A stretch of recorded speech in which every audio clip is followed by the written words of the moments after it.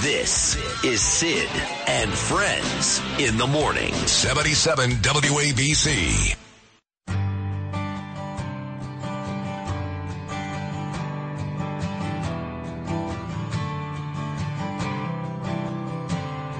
What day is it? And in what month? This clock never seems so alive. I can't keep up, and I can't back down. I've been losing so much time. 'Cause there's you and me, and all other people, nothing to do, nothing to lose. And it's you and me, and all other people, and I don't know why I can't keep my eyes off of you.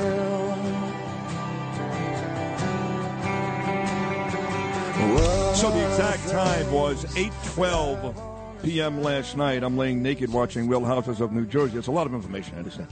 And my phone buzzes. Here's what it reads. Hey, Sid, I assume you're off tomorrow. Thanks and talk soon. Rich Lowry. And, of course, I'm not off today, which would have been tomorrow, yesterday, because I don't take off. And I haven't for years. Summers, I take off like a couple of days. My late partner, God rest his soul, Bernie, would take off weeks. I never did. I never take off. Never. I know my first question to Rich Lowry is, how does he feel that you are texting him back in the nude? Yeah, that's a very good question. Yeah. Rich, how do you feel about that? That's a true story, by the way. I believe it. That's an uncomfortable way to start this conversation. Rich said, much information. Rich was like, okay, no problem, I'll be there. So, and you need to be here because Mondays without you are just not the same. I did write that. Thanks. I mean it. You're great, and I need you here on a Monday. So thank you for showing up. And I mean, if you weren't here, what would you do? Be outside honoring presidents? What do you do for that? I'm just curious. I'll just sleep a little later. Sleep later and buy sheets. That's it. Let's talk about this president when you talk about the great presidents, where he belongs in the hierarchy. Look, Democrats will tell you, I've heard some of the politicians say this guy's fierce. Kamala Harris this weekend said this is one of the great presidents ever. And then, of course, people on my side of the aisle like he's the worst ever. I thought 39, God bless him, was very sick today. We pray for him. He was the worst, but this guy's gone past Carter by leaps and bounds. What does Rich Lowry think? Yeah, he's terrible. He's a representative of the worst impulses in the Democratic Party, but he looks like an elder statesman. He doesn't scare people, as much as Hillary Clinton or someone or Barack Obama did. And unfortunately, he had some political success. I mean, he won in 20, and then he basically won in 22. At least kept Republicans from the kind of victory he thought they were going to get, and has a chance to win again. At the same time, he's clearly not up for the job, but then it's kind of bulldogging through because this is something he's wanted for the entirety of his adult life. And once he's in there, I think there was a news story about his health and Democrats whispering about it a couple days ago that said he's got the narcotic of power, the most powerful drug going through his veins. I'm not even sure it's him. I got to tell you, and maybe this is just me being cynical, but I'm not even sure it's him. I think it's his wife. I really think Dr. Jill, Dr. What, I don't know, but I really think she's the one who's enjoying this, and she's the one who's making him go through this, which to me is spousal abuse. It really is, because he's embarrassing himself every day. To me, it's Jill, not Joe, who wants this. Yeah, I don't know. He ran 3 times for president. 24 if he makes it. What will be his 4th? The first 2 were ridiculous flameouts, although he became Obama's vice president. I just think it's something that he deeply, deeply wants, and you're not getting him out of there until he literally can't stand up and do the job, which would perhaps happen if you won a second term. Yeah, you mentioned the flameouts. His first campaign actually even ended because we found out that he plagiarized his speeches in college, or I should say his thesis, if I'm not mistaken, in college. But I wanted to ask you about your take on his trip to Ukraine today. What's your instant reaction to this, considering we just found out about this within the last couple hours? I think it's good. Shows resolve. I guess he'll be going to Poland too. I think Poland's one of my favorite European countries. So I think we have to back Ukraine to the hilt and then hope we can get a deal, because it's really hard to see how Ukraine wins, because Putin's never going to go away, I don't think. It has, massive resources and more resources than Ukraine. So hopefully you can convince Putin he's not going to get what he wants, and then they can sit down and you get some unsatisfactory deal for both sides. But unfortunately, we're far away from that point at the moment, so you just have this constant meat grinder in Ukraine. Nikki Haley announced last week she's running for president. She's now number 2 behind Donald Trump. I don't know if you know this. I think you do. But Ron DeSantis is on Staten Island here in New York today with my friend Paul DiGiacomo, starting his Salute the Police tour. Most people think, almost everybody, this is the beginning of his announcement running for president. But right now it's just Trump and Haley. And we know things got ugly between the two at the very end. So it's no surprise that Donald Trump has gone after her, even though I think it's stupid. Doesn't make any sense. I mean, she was a very, very good governor. She's on the right side of things. He just can't find a way, Donald Trump, to put personal stuff aside. And he thinks everybody must be loyal to him for the rest of their lives. It's not a very realistic way of living your life. But in any case, you wrote about Nikki Haley this week. What do you think?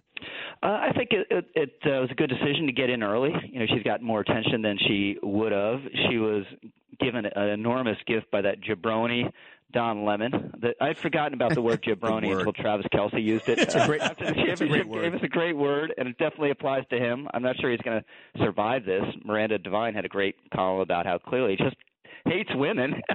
He's one of these gay guys that just doesn't like women. And just to update that, he was not there on Friday, and he is not there again this morning. Yeah, so it comes on top of clearly, there's no it's a ridiculous morning show. Morning shows, you have to have chemistry. There's zero chemistry on that set. In fact, we've all been following in the post. There's the opposite. He's been a complete jerk, and you've seen it on air, some of it to the two women, especially the younger one, Collins. Well, let me ask you this. Just stick that for 1 second before you get back to your point on Nikki Haley. If Don Lemon, and I want your honest opinion here, if Don Lemon was white, would he be gone by now? Probably. Okay, good. The answer is yes. Yeah, and it's just amazing. We'll be 3 for 3, right? Because Andrew Cuomo will have gone, and he was on CNN constantly during that period when he was lying about COVID. Chris Cuomo will be gone, and then Chris Cuomo is always handing off with these fake friendly handoffs with Don Lemon. Don Lemon will be gone too. And don't forget about our favorite potato, Brian Stelter. Oh yeah, right. Yes, absolutely. So. But I think she's winsome. I think she's well spoken. Republicans like her. The thing is, and I'm not the first to make this observation. What's the rationale? I was on Fox News Sunday yesterday, and Shannon Bream, who does a great job, asked her that, and she didn't have an answer really. She talked about her bio, and then she was asked, "What are your policy differences from Donald Trump?" And this isn't saying get an insult war with Donald Trump. It's not saying personally criticize Donald Trump. Do the January 6th thing or any of that, just policy differences with this other candidate. And there was fear in her eyes. And this is, one of the reasons to believe, even though I thought he's lost a step, and Sid, I think you're right about almost everything you say about how he's conducted himself this time around so far, he still has a power. People are still afraid of him and don't know how to deal with him. And we saw that on air with Nikki yesterday. Rich, I wanted to ask you, considering, and look, I still support President Trump. I know that you've gone a different way on this, and I know that there are certainly many of my friends, including some that worked in the administration, who has.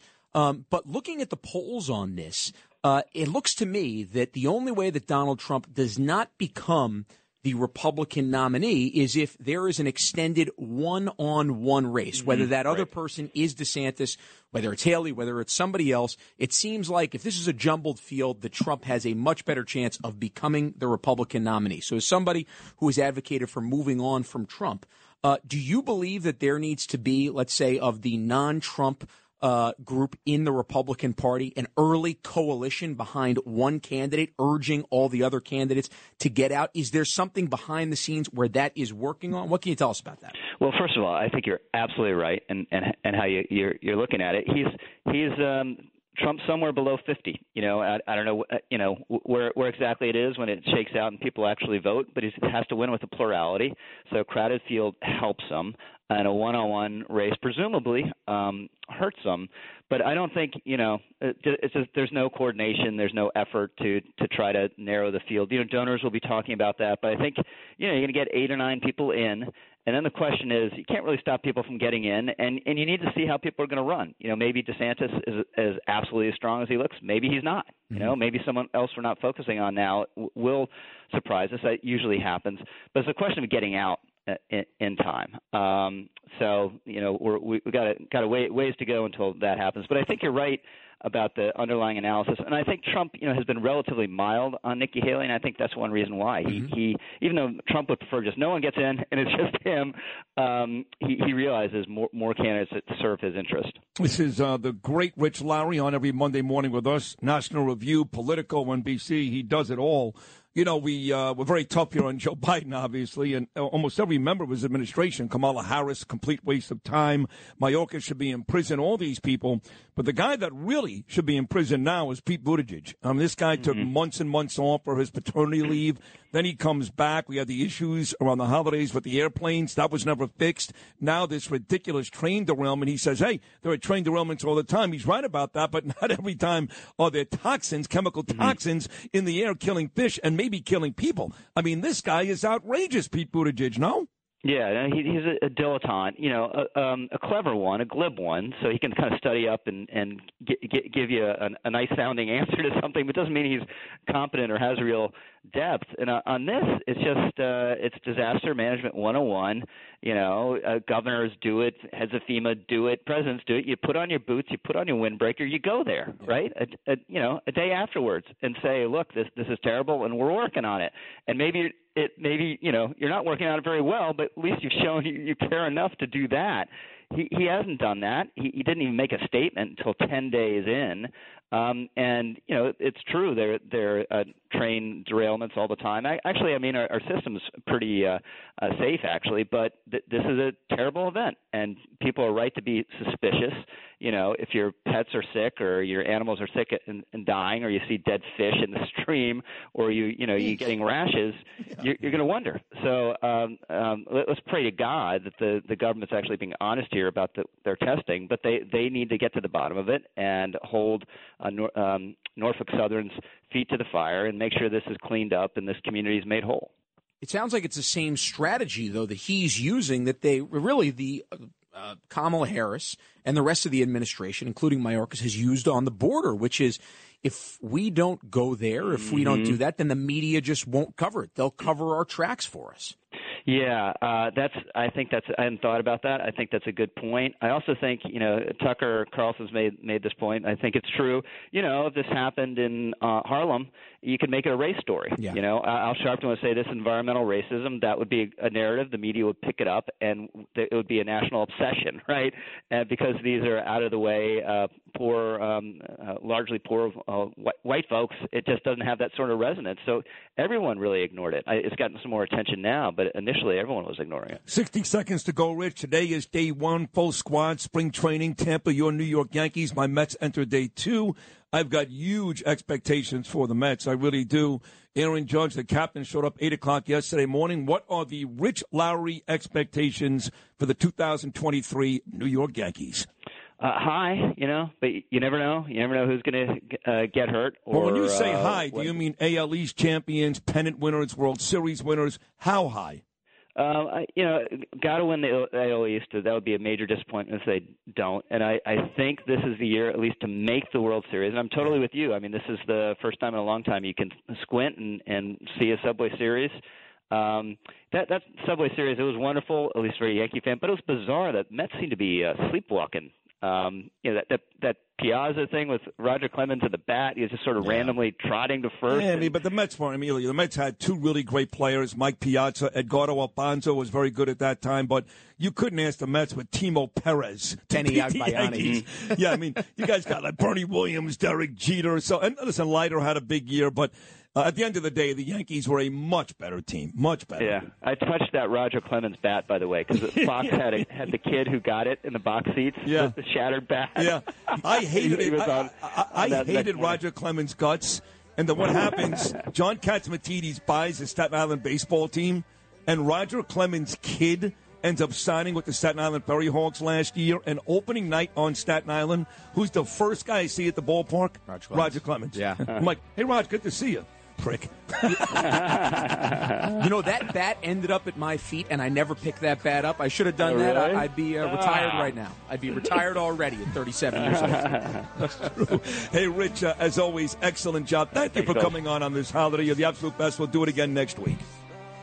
There he is, Rich Lowry, every Monday right here on Sid and Friends in the Morning. Got a lot more to do, including Noam's Nuggets. Big-time attorney Alan Dershowitz, Dr. Mark Siegel from Fox News, and Sid's Take, all that and more, the Monday edition of the #1 Nielsen-rated news talk show in New York City and the self-proclaimed best talk show anywhere in America.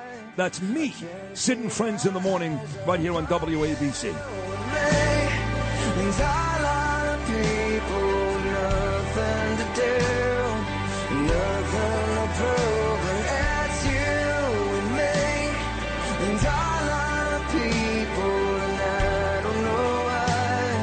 I can't keep my eyes off of you.